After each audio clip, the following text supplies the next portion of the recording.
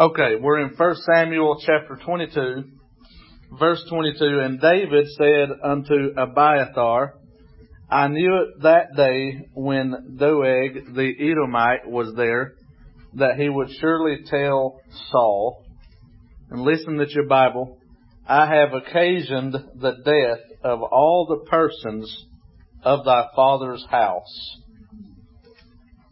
Abide with me, fear not, for he that seeketh my life seeketh thy life, but with me thou shalt be in safe guard. So focus on that last part of verse 22. I have occasioned the death of all the persons of thy father's house. Today I want to speak to you from a devotion I wrote on this subject, on casualties, the bitter cost of victory. Casualties, the bitter cost of victory. While Saul was pursuing after the life of David, David went through the city of Nod in his journey. And since that city did not report his whereabouts to King Saul, Saul then had 85 priests, as well as their entire city, including the men, women, children, infants, and livestock, all killed. It is in this aftermath of this devastating event that David then makes this statement. I have occasioned the death of all the persons of thy father's house. He was speaking, of course, to one of the men of the city that had actually fled, and his heart was broken. Can you imagine the sheer weight of responsibility that David felt for their loss? Here's how we'd say it today. It's my fault. David is taking the blame.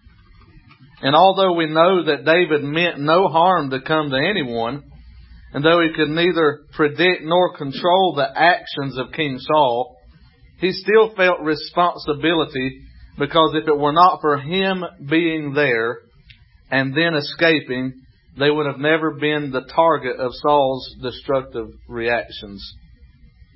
Now, with that understanding, can we better understand why so many of God's anointed men today would rather walk alone? It is not always that they enjoy the silence, but it is that they do not enjoy the breaking of silence when one who has fought with them becomes a casualty of war for simply being associated with them. The truth is, when you have enemies, they are not just your enemies, but also your allies' enemies. So David begins to tread as lightly as possible, because he doesn't want another City of Nod episode. He doesn't want others to be targeted for his position. But as much as he doesn't want that to happen, he must learn that in many, if not most cases, it is unavoidable. As a matter of fact, do you remember what Jesus told one man who came to him saying he would follow him anywhere? Jesus said, foxes have holes and birds of the air have nests, but the Son of Man hath not where to lay his head.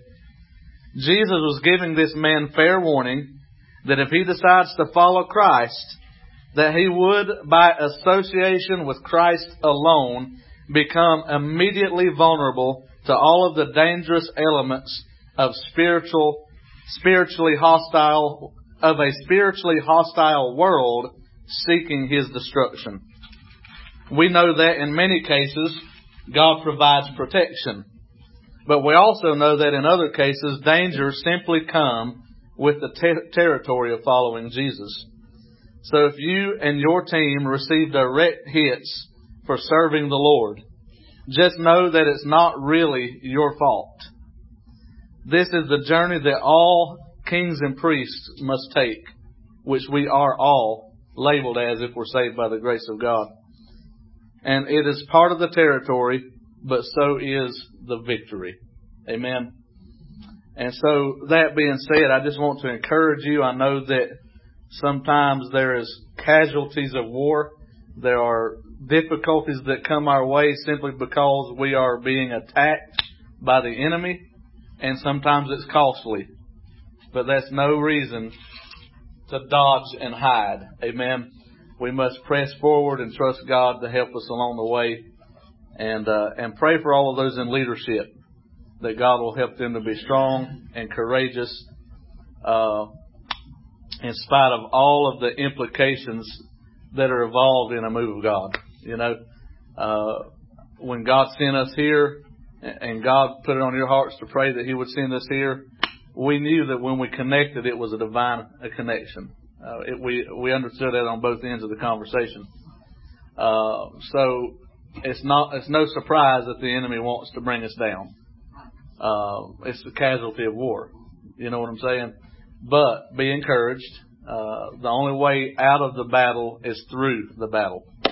Right? And so we're going to press forward. God's going to give us victories. We just need to pray more. You know, I think it was George Whitefield that said when God gets ready to do a mighty thing, He puts His people to praying. Amen.